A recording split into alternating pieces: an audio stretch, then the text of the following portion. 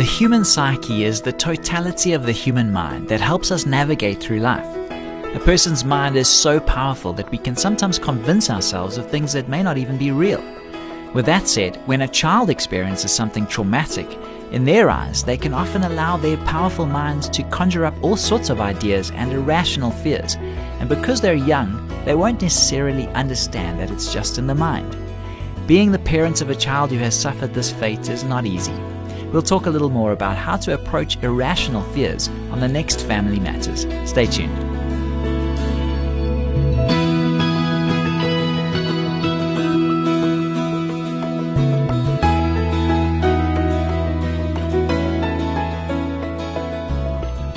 Hi, I'm Graham Schnell for Family Matters, where we offer practical advice from Focus on the Family. A mom wrote to us recently with this question regarding her toddler's debilitating fear. She says, "How can I help my small child deal with his overwhelming fear of insects? He's always been a little scared of bugs, but recently he was bitten by something at school during snack time, and now he gets hysterical every time the class is supposed to go outside. What's the solution?" It sounds like your child has developed his own version of entomophobia, which is a fear of insects. As you're finding out, it's tough to be 4 or 5 years old and bugged by bugs. A phobia like this can really put a cramp in your style if you're the kid who has always enjoyed playing outdoors. Here's what we suggest.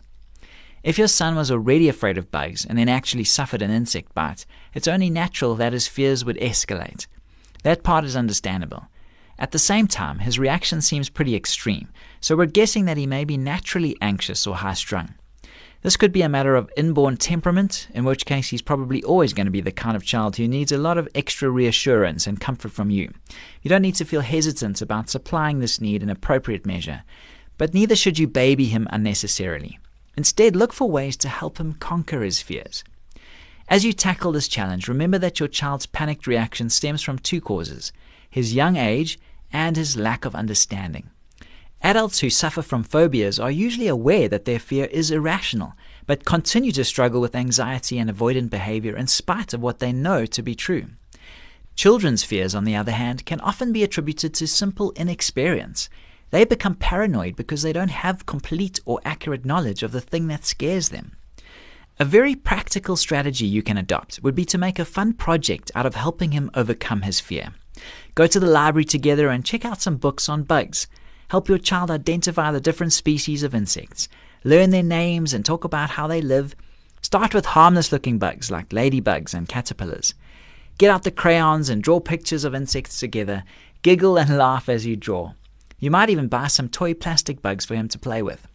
The point of all this, of course, is to take the thing that causes him to panic and make it familiar and fun. If you follow this course of action, our guess is that this phase will pass, and your child will eventually learn that most bugs are harmless. If this doesn't happen, if the problem persists beyond a few months or seems to get worse, you may want to consult with a child psychologist. Focus on the Family's counseling department can supply you with a list of referrals to qualified Christian therapists practicing in your local area.